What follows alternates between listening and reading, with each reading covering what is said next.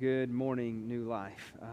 Man, it has been so long since we've been able to gather corporately, and it looks like everything's starting to kind of work itself toward where we'll be able to get together again very, very soon. And so we're longing for that. Again, there'll be some changes and things that we do to try to keep us safe and guarded here on campus when we do gather together again.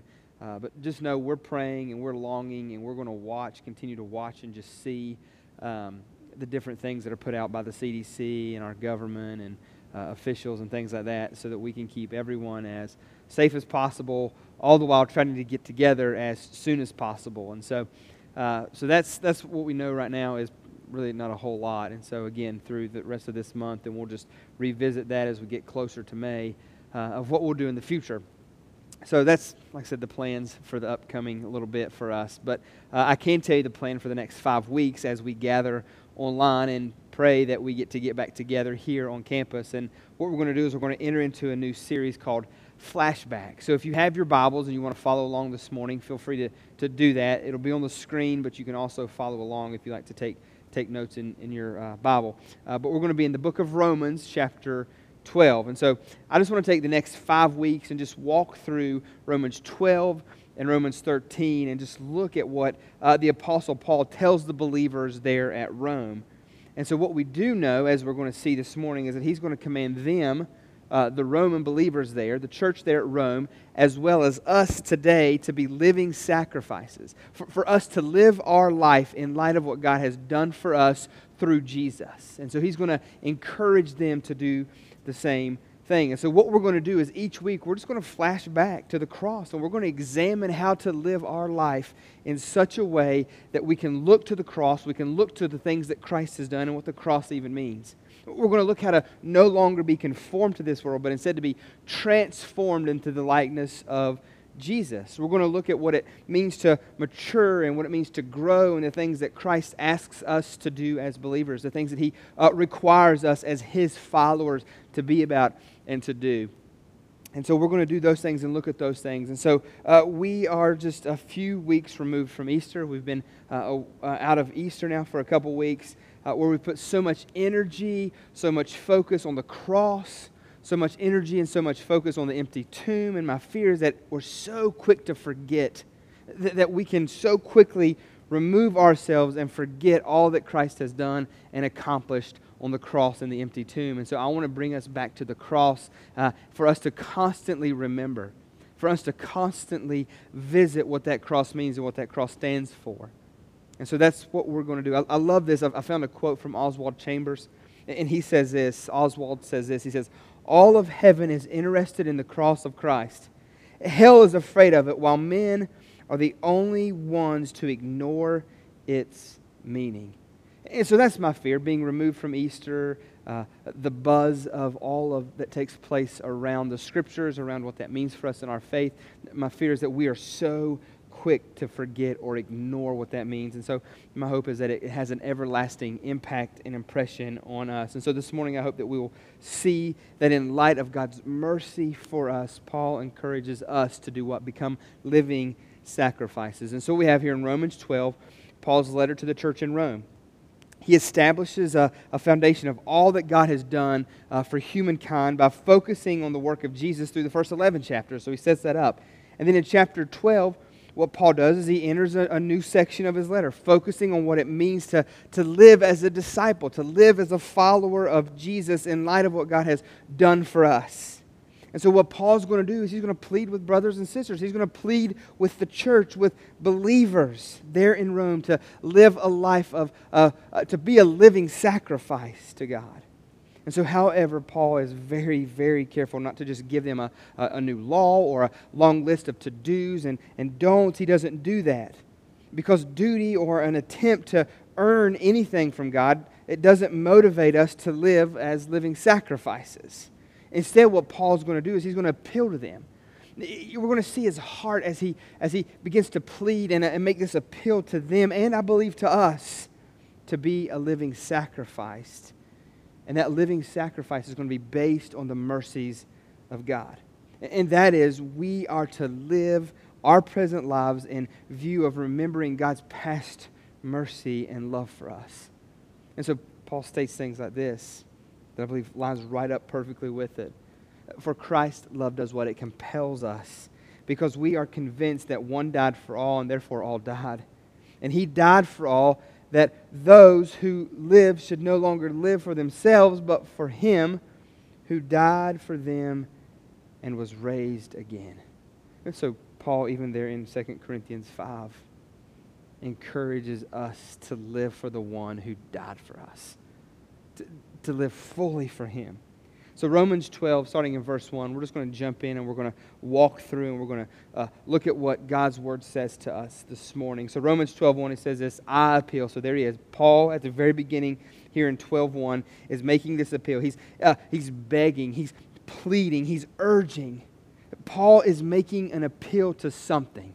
So this begging and this urging and this pleading, he's appealing to them based upon something. And look at what the Scripture says. I appeal to you, therefore. And so we'll get into what this appeal is based upon. But anytime we see that word therefore, we need to see what it's there for. And so this causes us to look back at Romans 11. And I believe that we'll just kind of feel the weight of this morning here in Romans 11. And this is what Paul says starting in verse 33 of Romans 11. He says, oh, the depth of the riches and wisdom and knowledge of God.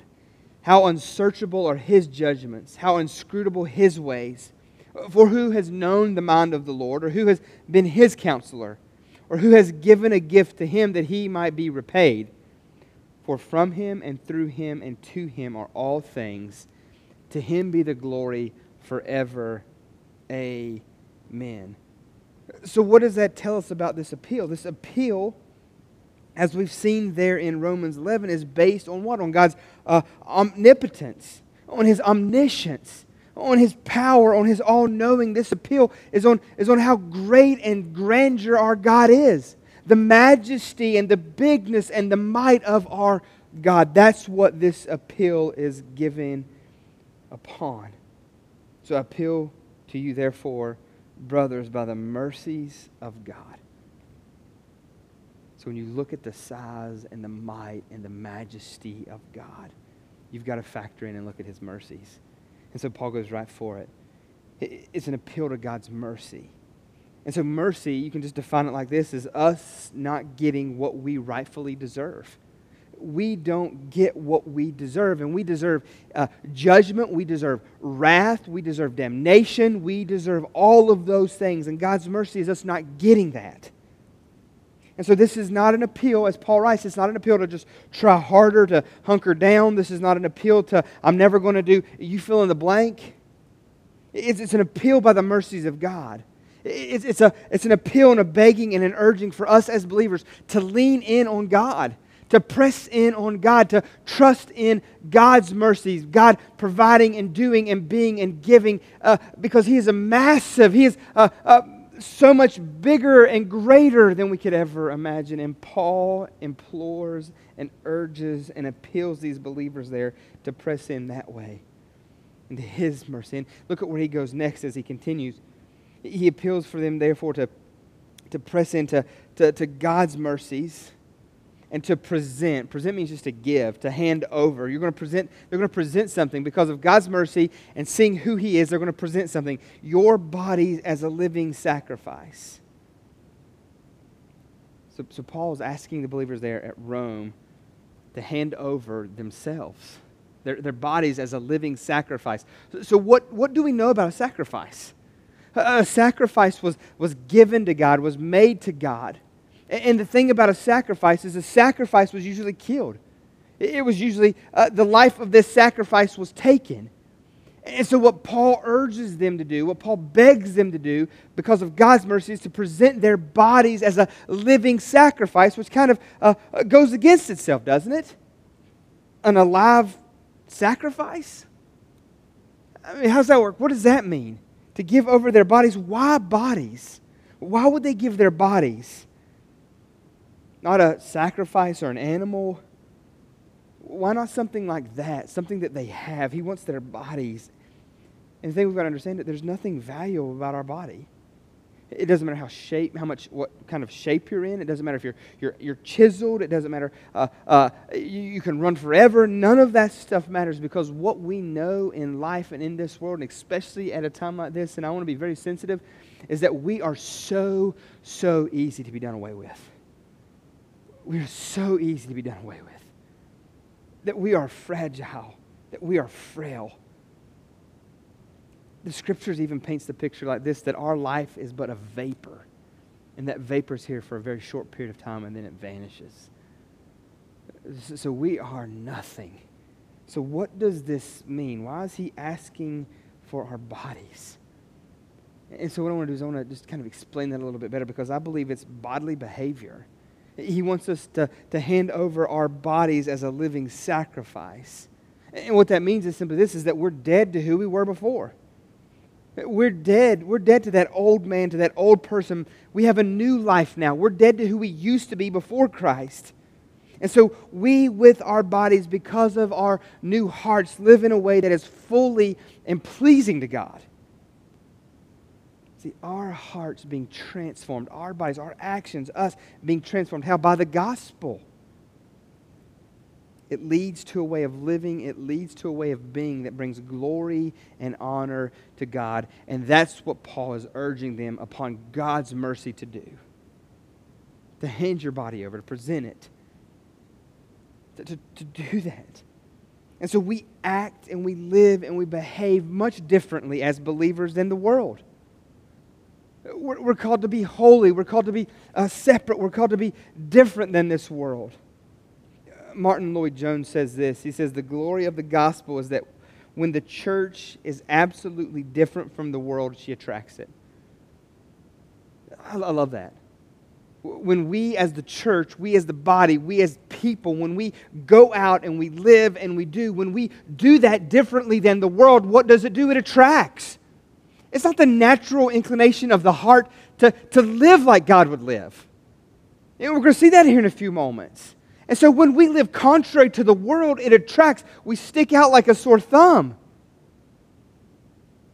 We draw mankind. And so we can't act or be different by our own power. I know that. You don't have the power to do that. I don't have the power to do that. We can't do it by our own want or desire, because desire apart from Christ is contrary to that. But it's when we're born again, it's when we get a new heart, then we can act, then we can be a living sacrifice, then we can hand ourselves over to God and allow Him to transform and change us when we get that new heart. And so when that happens, we get new desires, and those desires, what do? They change our behavior. It's not behavior modification, it's heart change that leads to action, behavior change. And so I love how the Apostle Paul just connects he connects that. Look at what he says. He says, that is holy and acceptable to God, which is your spiritual worship. So being a living sacrifice, that's holy, that's acceptable, that's what worship looks like. Being a living sacrifice is worship. Us dying to self, living for Christ. The way we act, the things that we do, the way that we respond. Church, that's worship. That's what Paul's encouraging the believers here at Rome to do. That's holy and acceptable. Hear me, worship is not a 20-minute time slot before the proclamation of God's Word. Worship, you don't just have worship nights where come and it's just all about music. No, that's not what worship is. Worship is a lifestyle. Worship is the motive of your heart. See, we were created to worship. That's how we were made and designed. And so if we want to define what worship is just gladly reflecting back to God how much we value Him, how much He's worth to us.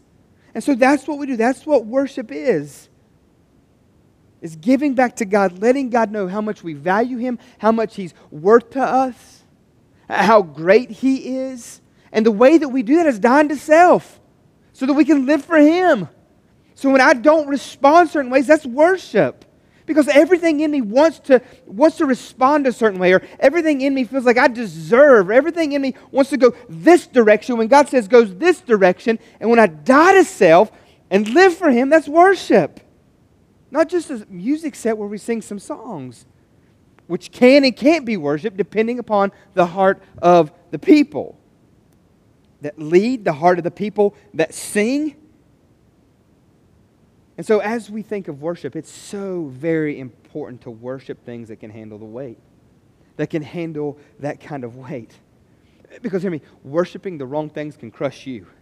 Worshiping the wrong things can crush the object being worshipped, because there is only one that can handle the weight of being worshipped. And that's Jesus. That is Jesus. And let me try to illustrate for just a moment, can I? Because we're in the South, and we're good Southern folk, and good Southern folk, as we long to get out of this pandemic and we long for life to get back to normal, one of the things that's so near and dear to our heart is college football. And so that's up in the air right now. What are they going to do? Are they going to be able to? They're not going to be able to. The sports even now that's going on. But for us being in the South, in God's country down here with some football, that's what we worship. We are quick on a Saturday to worship that college football team. And so the example that I always give, the thing that I always say is simply this. Me being a West Virginia boy, I love the Mountaineers. Man, I cheer them on. I wholeheartedly go all for them. I mean, I am loving them. I am screaming at that TV. I am cheering when they score. I am going crazy. And we do great for the first 3 games, but then after that, what happens? Man, I'm devastated because we get into the meat of our schedule, which is the Big 12. And as we enter into that, we start to play some of those teams that are difficult. We haven't quite caught up to that talent level yet. And so as we do that, what happens? We get smoked. We can beat the AAA high school teams at the beginning of the schedule, but when you start to get into the meat of it, we fall apart. And so as that happens, what happens, man? I'm just, my Saturdays can be done for. My whole emotions can be changed. My happiness can be snuffed out. Or what about this? Maybe this is another example of something else that we can worship that can't handle the weight. What about a spouse? What about a relationship? I mean, think about it. Desiring that person, wanting that person, needing that person, so you think. That person being everything for you, doing everything for you. They make you feel a certain way until one day when they don't. I mean, so football makes a crummy God. A spouse makes a crummy God. And there is a list that goes on and on and on of things that make crummy gods. Like popularity, kids make crummy gods, cars, money, future, safety, relationships, all of those things make crummy gods because they cannot handle the pressure. So my question is, what are you worshiping? I mean, what are you desiring and longing for more of than anything else? What do you have to have? What do you want more than anything else? What are you reflecting back how much value it has in your life? And so one of the ways that we worship God is by handing ourselves over as a living sacrifice. And hear me, that becomes easier. Not easy, but easier when we flash back to the cross and we remember what Jesus did for us. And so Paul goes on in verse 2 and he says this. He says, and do not be conformed to this world. Conform simply means to shape one's behavior.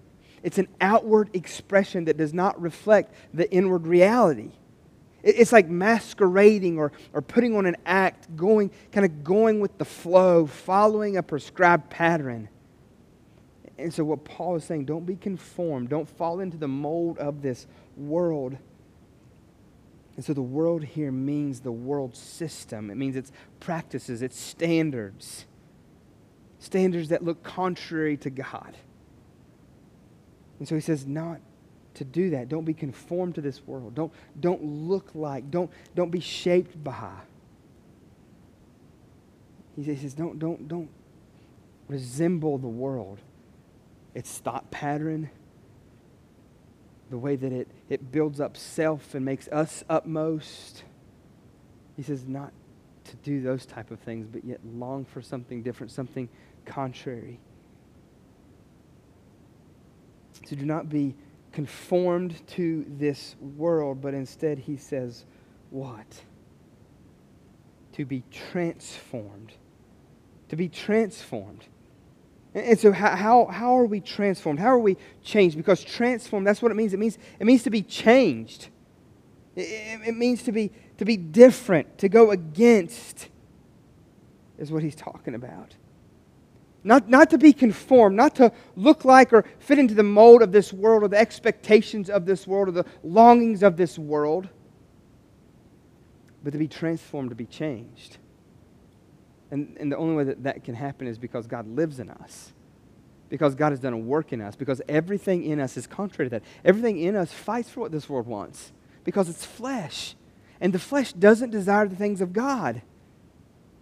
And the Spirit doesn't desire the things of this world. And there's this constant battle within us, not to be conformed to the world, but to be transformed. And it's the work of the Holy Spirit. It's the work of the Holy Spirit for that to happen. And so how does that happen? How does that take place? What do we do there? This is how we're transformed, changed into the image of Christ. How? By the renewing of your mind. That's one of the ways that you're transformed. Changed into the image of Christ. How? By the renewing of your mind. So what you think about, what you ponder on, what you allow in your mind matters. It matters. And so we need to put our thoughts on things that point us to God and His way. We need to put our mind to things that are going to point us to the heavenlies. Not to the worldlies, not to situations, not to circumstances. Not to riches of this world, not to self-helps, but to things that are going to point us to truth. We need truth. We need to know the truth. And we need to feed ourselves things that are going to tell us the truth. And so how do we renew our mind? One way is to unplug and get away from the world. One way is to unplug. I mean, we need a reset from time to time. We need to get away from, we need to unplug from the things that this world tells us we need to do. The things that this world is always parading in front of us. Always trying to coax us with, always trying to draw us away with, whether it be riches, whether it be fame, whether it be popularity, whether it be stuff, relationships. The things that this world tries to feed you as utmost, we need to unplug from. How else do we renew our mind? Another way that we renew our mind is through prayer. We need to spend time on our face before God. Crying out to God, letting Him know how much we love Him, how much we value Him. We need to thank Him always for all that He's done for us. Because what happens is that sets our mind and that sets our heart on Him. When we remember and we think of all that He's done for us and we offer up prayer and communication with Him. And another way that we renew our mind is through the Scriptures. We need truth to permeate our heart, and it comes through our mind to our heart. And so we need to read the Scriptures. We need to see what God's Word says. We need to redirect our thinking. We need to redirect our actions, our behavior, all of those things. And how do we do that? We always compare to Christ. Not our bum neighbor, but to Christ. Jesus is the measuring stick always. Not a pastor, not a leader of your church, not a small group leader, not a neighbor. Jesus is the example. He's the one that we look to. He's the one that we follow. He's the one that we measure ourselves and see what kind of progress we've had. Always Jesus. And how do we do that? We do that through His Word. Another way that we can renew our mind is through community, through fellowship. I think that's why this is so difficult. I was reading an article this past week about just what this does to people, kind of this isolation. See, we were created as relational beings, and what do we need? We need relationship. We need relationship with Jesus, and we need relationship with others. And so this kind of seclusion is not healthy. It's not good. It messes with us. We need to be loved on. We need to be corrected. We need to be encouraged. We need to be held accountable. We need all of those things in our life. Why? Because that helps us renew our mind. That helps us to think differently. That helps us to process better in a way that brings glory and honor to Jesus and shapes us and molds us into the image of Christ. So we need those things. Another way that we can renew our mind is this thought of being in the Word, is to memorize Scripture. Is to hide God's Word in our heart. So when the lies of this world are paraded in front of us, we can debunk those lies. We can go against those lies and we can speak truth to the enemy. Oh, you deserve this, or you should have this, or you've worked hard for that. And the truth says, what Scripture says to that lie is that no, God has done it all. I'm here and I am able and I'm allowed because of Christ. And church, there's immense freedom in that. Oh, whenever you break those chains of the lies that the devil feeds you through things of this world, of you deserve or you should have or you've earned, to when you really realize that you are nothing, and without Christ, what you do deserve and what you should have, as horrific and awful as it is, when you get to that place, there's immense freedom in Christ. Immense freedom. Because when you're the point of the story, what happens when you're left out? You're crushed. You're destroyed. But when Jesus is the point of the story and we make it about Him, oh, how that changes everything. And so we've got to renew our minds by being in the Word. And another way we do that is by memorizing Scripture, allowing that to permeate our heart, allowing that to feed our thoughts. So we need to memorize Scripture. I just love what Paul says in 2 Corinthians 10:5. He says this, that we're to take thoughts captive to the truth of God, rather than letting our mind dwell on lies. And he says we do all of that. And I love how he ends this part right here in verse 2. He says we do all of that. Why? So that we may prove what is that's good and acceptable in the perfect will of God. So hear me this morning. You will never find and walk in God's will apart from His Word and you living sacrificially. You as a living sacrifice. You will never walk in what God's will is apart from His Word and apart from dying to self so that you can live to Him. It's just impossible. I mean, because we all want to know what God's will for our life is, right? Even in the moment of this day. Like, God, what is your will in all of this? What do you want to do? Get in the Word. He'll reveal that to you. Ask Him to show you. Die to self in this season of your life. And as you do that, He'll point out and He'll show you and He'll point you in directions and He'll let you know and bring you in and make you aware of what He's wanting to do in you through this time. And so you do all of that. Living sacrifice. Not being conformed to this world, being transformed. How? By the renewing of your mind. Why? So that you can prove, so that you can worship, so that you can prove what God's perfect will is. So that you can know it and walk in it. So us being transformed comes from the renewing of our minds. How? Through flashbacks of God's truth. Through a flashback of looking at the cross and remembering what the cross stands for and what that means. Remembering the truth of God. And so when our minds become immersed in the truth of the gospel and in the amazing love of God seen through the cross, then our lives will be transformed. Man, an act of love like that, you can't help but be changed by it.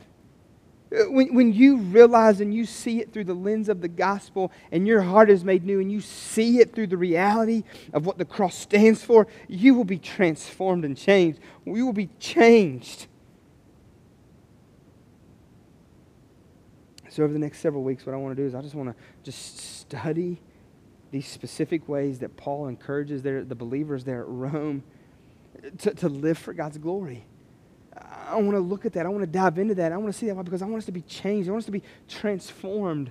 I want us to look more like Jesus coming out of this, less like us in the world. So as followers of Jesus, we're to no longer live our lives in conformity of this world. Rather, through the renewing of our minds with the truth of God, we become transformed into the likeness of Jesus. And I would plead with you, church, I would beg of you, flashback as often as you can and remember what Jesus did for you by way of the cross. Never forget the price that was paid for you, for your soul.